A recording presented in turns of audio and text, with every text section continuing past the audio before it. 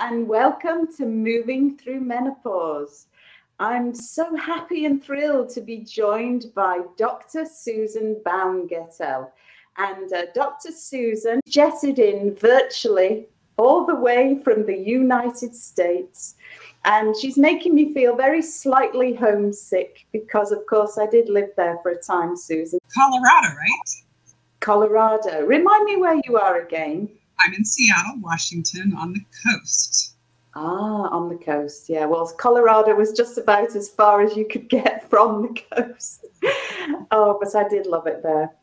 We are here tonight to talk about Susan's passion project. She's a practicing physician and born out of her time coping with isolation. What do you do when you've got nowhere to go and nobody to chat with? And so Susan's passion project, the Menopause Menu, was born. And this is something that, you know, our interests collided at this point when we start to talk about menopause. And so I'm so thrilled to welcome you, Susan. Thank you so much for coming along and having a chat tonight. Thank you, Philippa. It's wonderful to be here. And this is my first, shall we say, cross the pond adventure. So I'm really excited to chat with you. Oh, well, thank you so much. And, you know, what we have in common is that we're very passionate about sharing educational resources with people to help guide them on this journey, because life is indeed a journey. And particularly for me around this time of menopause, I found so much change, physically, emotionally, in terms of my life situation, children flying the coop, parents becoming more dependent, perhaps. So, you know, there's such a lot of transition going on around this time, and it's a lot for people to deal with alone, isn't it?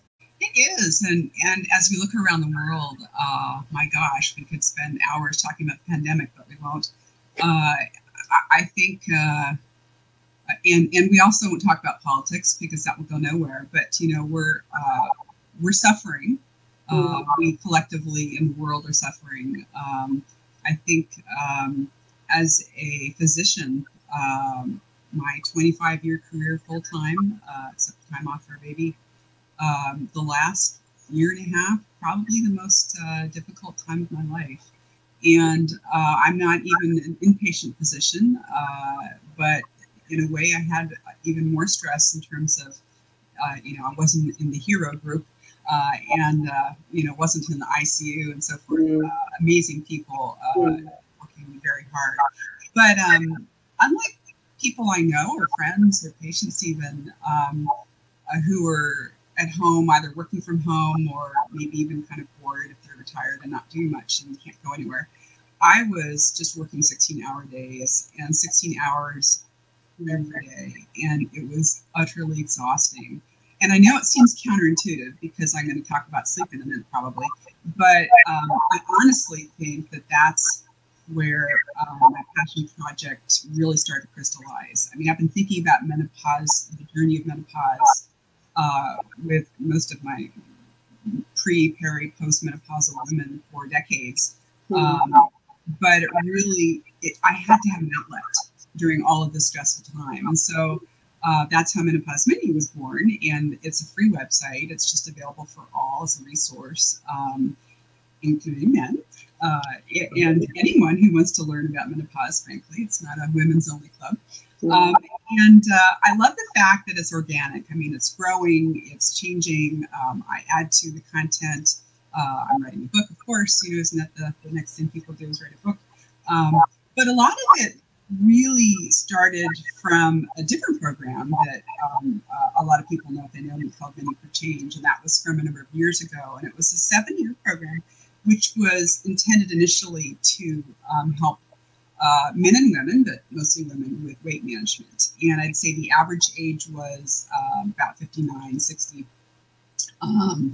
And although it originally started as a weight management program, it gradually shifted and blossomed more into a kind of wellness program. And I almost hesitate to use that word because in America, the insurance industry has ruined that term forever. So wellness is like a checkbox on an insurance form. But to me, the essence of that, really looking at weight loss as a side effect of what you're doing, not as the goal. And I think coming back to menopause, boy, oh boy, if I had a dime, the famous phrase, if I had a dime for every time I heard someone say, and a menopausal woman say, oh my gosh, I eat better than I have before, I'm exercising more.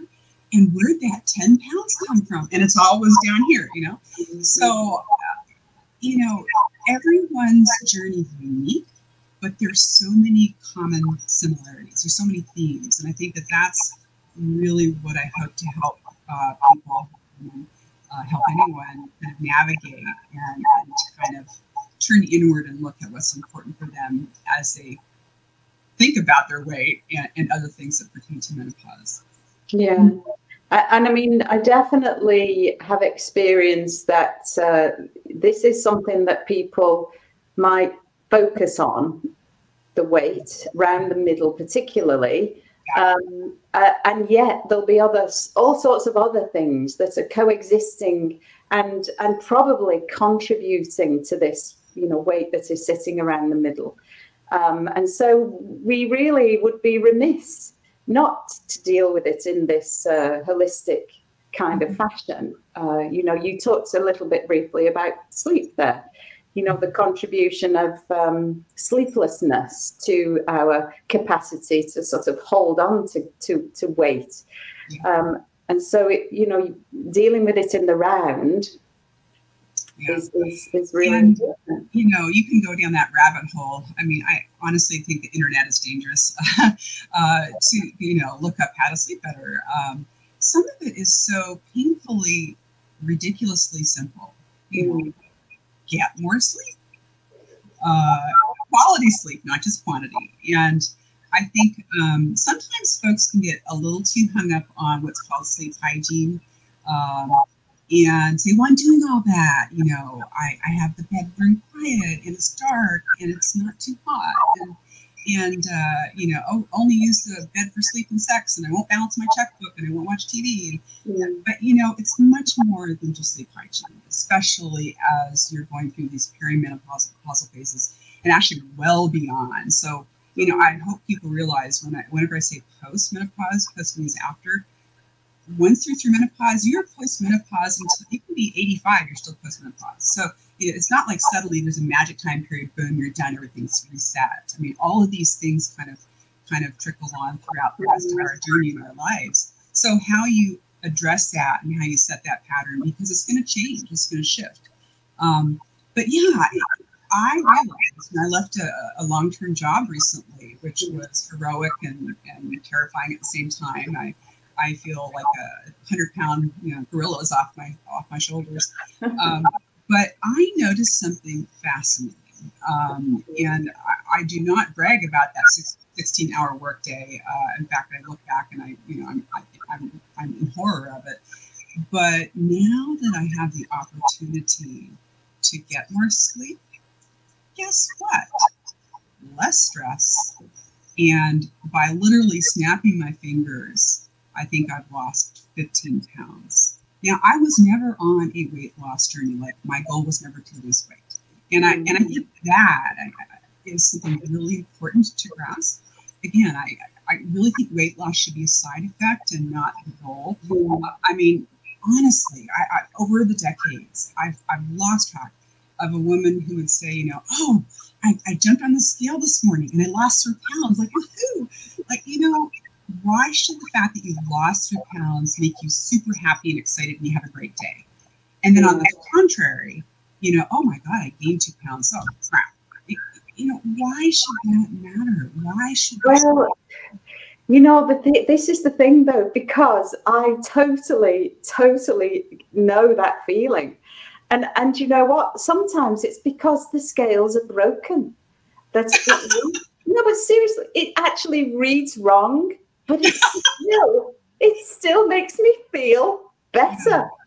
That's why I think it's ingrained, dare I say, society or Hollywood or whatever word you want to use, but I think it's ingrained in us. If you're larger or you have some rolls or you have a little belly, that's not acceptable. And I think that's baloney. We should steer away from that. I just really I've really learned over time when I compliment someone, especially a woman, and I say, "Gosh, you look great." I say that, and I'll say, like, "You look like you have great energy," or your skin looks great. You just come from a run, or I love that color on you. And that is different than saying, "Wow, you look really good. Have you lost weight?" There's no judgment there, and it's a true compliment to someone's inner spirit, not what they physically look like. Yeah. And and I mean, this is something that I know for myself personally, I have carried with me since my teenage years. As a developing young woman, when your body starts to change and you are not somehow prepared for that. And that particularly when I think I was early with that, so I was changing before everybody else who was still like a little twiglet. And, I was burgeoning and it didn't really feel good because I was somehow now suddenly different to everybody else. Right. And this really, that somehow traveled with me, whether I wanted it to or not. I think statistically, I don't know, but I'll bet you anything, 98% of women are like that. And I don't think that's necessarily bad. I mean, we all have a background. We were all little girls once. We all went through different phases in our life where we didn't perhaps like our body, like teenage acne. But there's a saying, puberty is like, menopause. Menopause is like puberty in reverse. Like, I don't think that that's true, except for maybe the hormone imbalance, because what we have at our age is wisdom. And I think we look back and we say, wow, why was I worried about that? Or why was I so concerned? But that's okay. Own our adventure, own our journey. There's nothing wrong. We don't have to go backward and say, darn it, I should really have changed my mind. No, but we can have that opportunity now to restructure it and to again, this is a little overused, but self-care and self-love. And I think that is where you get value and strength, especially being a woman going through menopause. I'm postmenopause, and I think there's a new appreciation of your body. First of all, the parts that don't work, and getting to know those parts that are not working the way you'd like them to. Either getting at peace with them, or saying, wait, I can approach this differently. I can do it differently. And so getting back to the weight, that is a true thing for most, not all, but most women who've gone through menopause who are so frustrated by their little belly. And they talk about what size pants they are and, they can't fit in them. And it's very frustrating. And I would never make light of that because it's very frustrating. And, so pulling back and looking at, the 4 pillars or the kind of things that really do impact weight in a different way is really important. Yes.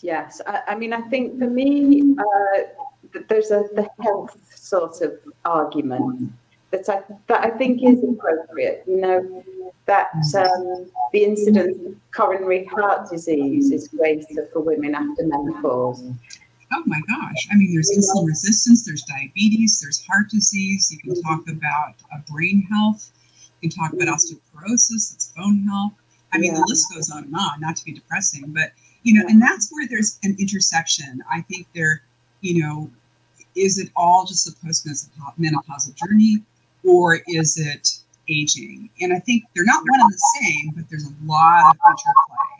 And so, as the further away you get from menopause, those postmenopausal issues are changing and shifting because of our aging process, through the decades. And so that is, I think, an area that we all need to do better. We mean in society, better promoting, better teaching. I love kind of adding in the holistic flavors, and I know what you do is so important. As a physiotherapist, you're called a physical therapist, but I know you do yoga and Pilates, and you work with people's, musculoskeletal systems, which are so incredibly important to support everything else. Yeah, well, I mean, sarcopenia is a feature, as well as osteoporosis, osteopenia.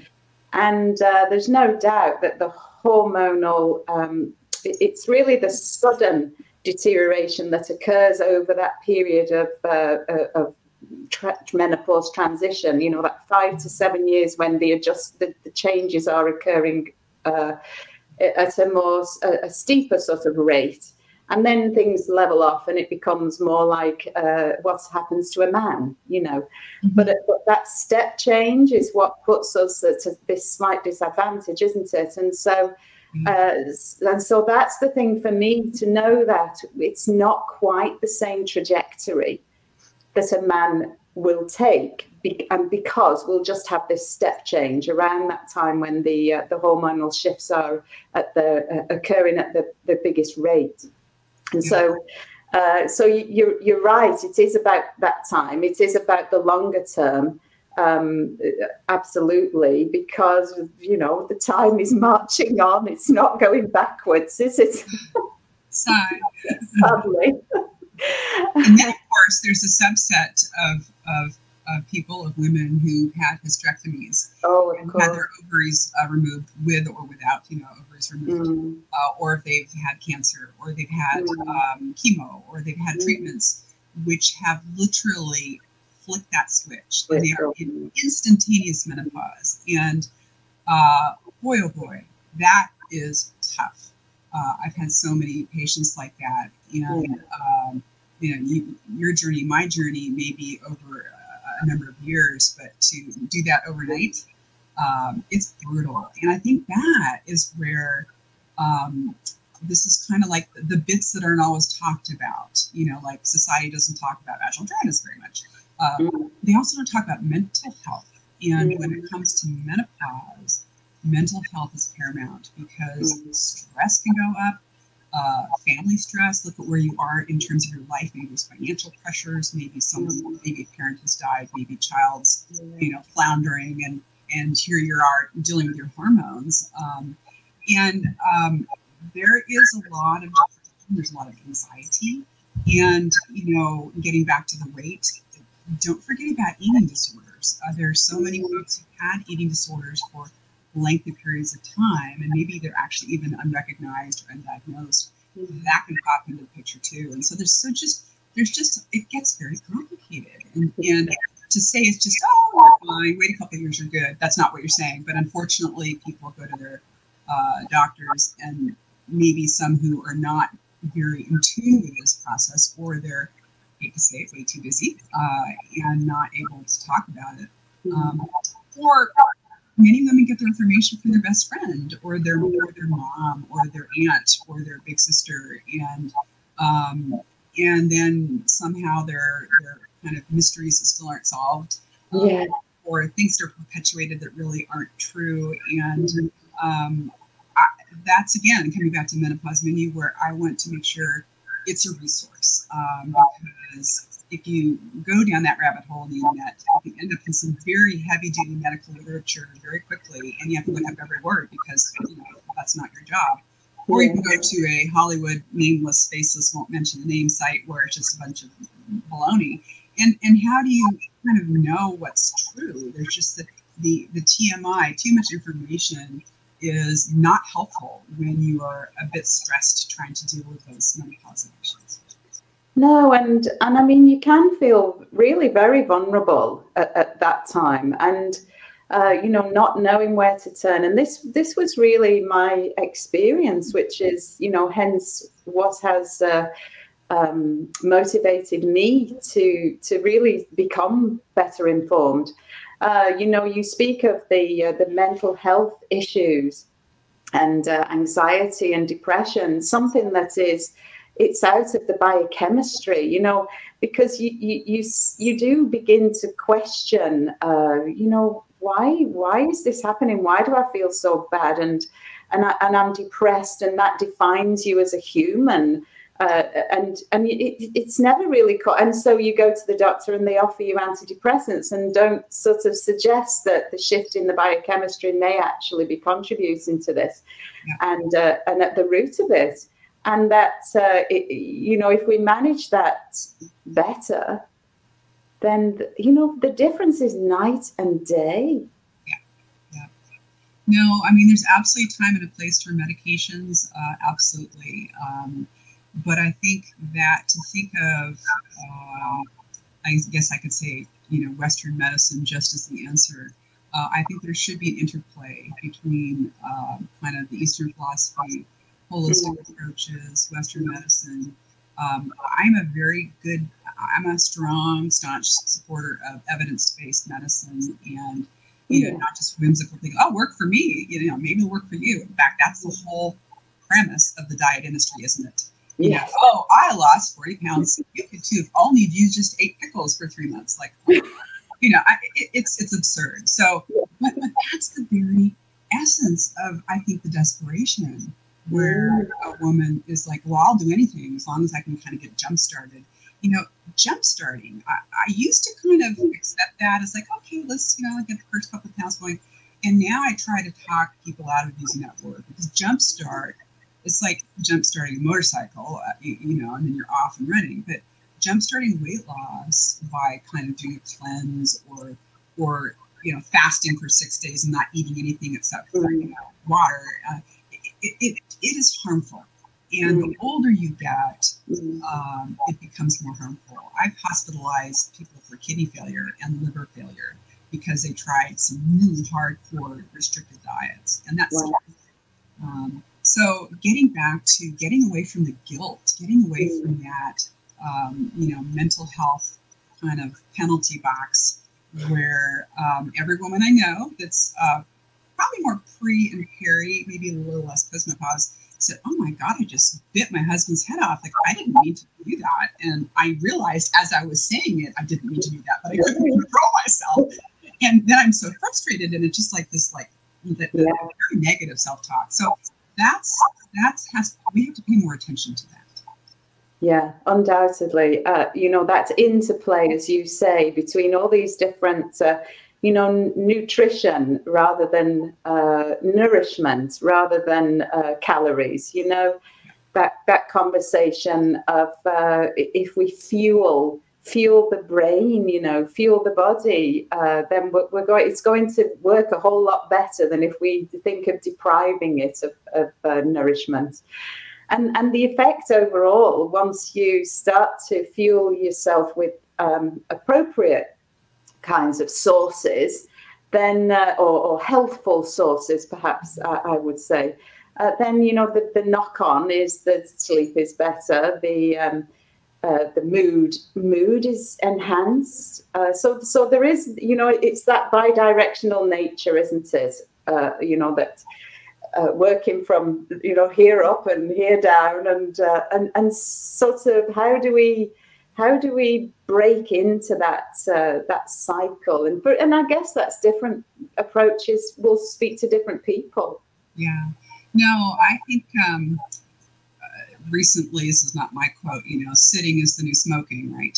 Oh yes, and I've heard that many times, and people who sit all day, they're doomed.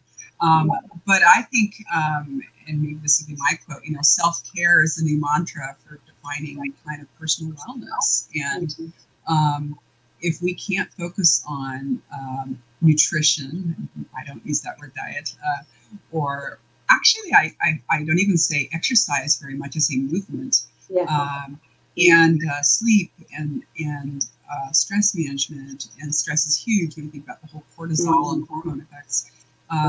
That's kind of almost in a nutshell. I mean, there's so many other peripheral factors like social connection, but I think that is where proverbial money is, and that's where you can do the most good for yourself. Not just like, oh, but only knock off 5 pounds, but if you can focus on those areas, absolutely, you will see weight loss as a side effect.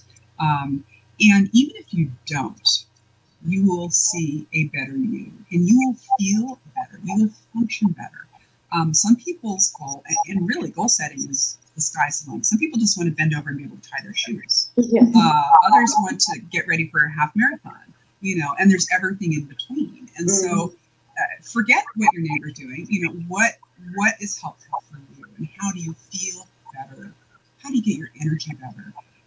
And I've seen some very, very skinny very successful patients who've lost lots of weight, depressed, anxious, not doing well, feeling terrible, having pain issues. So weight loss is not the holy grail. It's just part of the journey. And I know it's a frustrating part, but it shouldn't just be isolated as kind of the one thing. No, and it's a raw figure that can be misleading when we look at body composition. The fact that muscle really does weigh more than fat, and having more muscle as a proportion of your body mass is going to be essentially better all around. Just being able to stand on one leg, by the way, Susan, the ability to stand on one leg is going to potentially contribute to our longevity. That core. If you're engaged, I'm sitting here comfortably in my chair, not engaging my core at all. But if you are engaging your core, you're absolutely right. And again, that's kind of where it's not just the menopausal journey, but aging. We're losing our lean body mass is getting lower, and therefore, there's more fat. Doesn't necessarily replace it, but it certainly can if you're not being attentive to your nutritional intake. Yeah. But you do have to be more active in ways that you didn't quite have to, perhaps, before menopause. Well, I think that's actually right. In fact, you have to be active to stay the same. So, in order to make a shift in the positive direction, imagine how much that's going to take. So, and so this is the thing, that it's never more important than it is in middle life. And actually, the great news is that you actually can make a really big impact by introducing movement, as you say, into your life at this time, in middle life. And sometimes I say it's a little bit annoying that the gains will be just as great as if you've done it all along. As somebody who's been doing it all along, sometimes that comes as a bitter pill to swallow. But, that is the reality of the situation. That, on the other hand, don't leave it too late. And I think that, from a medical career, there's so many things that are invisible. You can't see high blood pressure. You can see effects from high blood pressure. You can't see high cholesterol. You can't really see diabetes until maybe it's too late. You can't see heart disease. All these things you can't necessarily see. And so we all know that if you bomb down a ski hill and you crash and you have total body cast, that's very visual. You've fractured a whole bunch of bones. But there's nothing, you can't look at me and say, does she have hypertension, high blood pressure? You can't. And so there's no reminders. And I think that's where people look in the mirror and they say, oh my gosh, I need to lose weight. Maybe that is a reminder in some ways indirectly that yes, we do need to think about that. But there's so many other things that are going on as we age and as we think about the postmenopausal journey that are just as important. But weight loss, weight does matter because it does contribute to insulin resistance. It does contribute to, glucose control, pre-diabetes, diabetes, heart disease. I mean, that is still very, very much tangible. And, if we take out cancer and we take out COVID, heart disease is still like the killer. And then, of course, we get into things like breast cancer. So there's a lot there. We don't have to live in fear, but I think we have to pay attention more so than premenopause. Yeah, no, absolutely. And I think the thing that oh gosh, I'm getting the echo again. The thing that I sort of have experienced is that we can kind of just very gradually and slowly experience a declining state of wellness overall, if you want to call it that. That is almost imperceptible. And that people don't necessarily feel ill. Yeah. It's just that maybe they don't feel 100% well. Yeah. And that really, for me, I would love it if we could all feel really well, not just kind of not notice how you feel, but actually really feel well.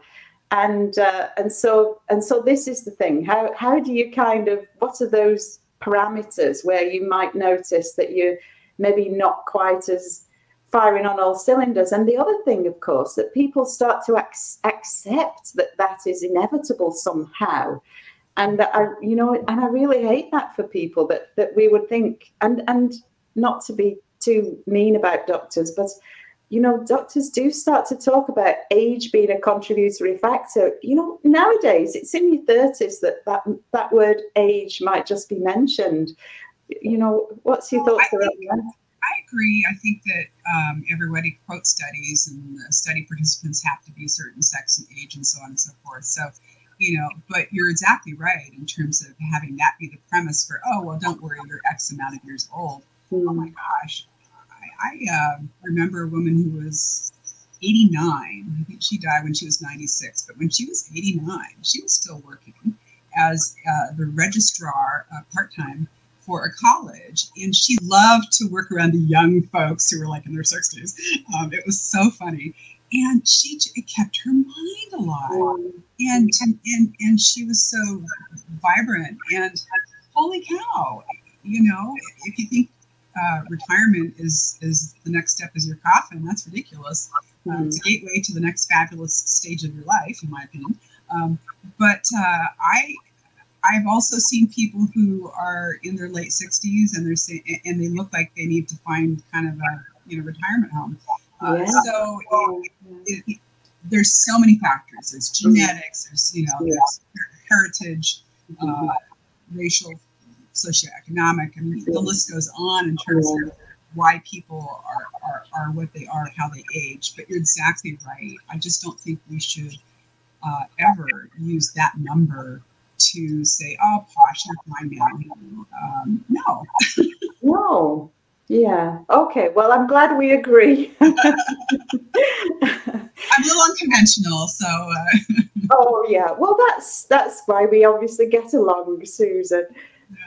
Yeah. Well, I really love talking about this topic, and I could go on and on and on, but I think the idea that I keep coming back to is this multifaceted approach, but that different individuals have different goals, and and it's not for us to choose what they should do or how they should go about it, merely to offer support and information to thrive as we move forwards on this onward journey. I always laugh when they say that when you're on an aeroplane.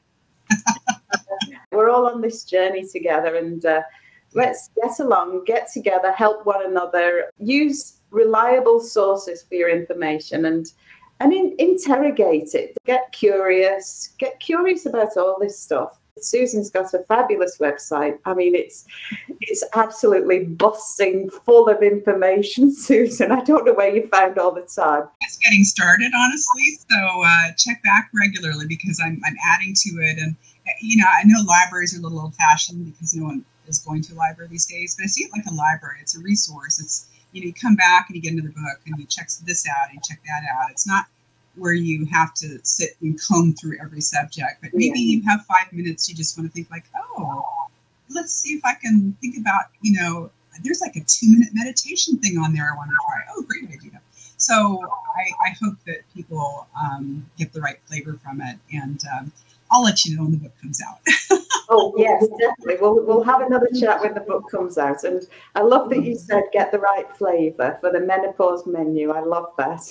Well, thank you so much for your time this evening. I know it's only morning for you and you've got the whole rest of the day ahead of you. So have a very wonderful rest of your day. And thank you again so much. It's lovely to chat, Susan. Thank you. Thank you, Philippa, and goodbye. Take care.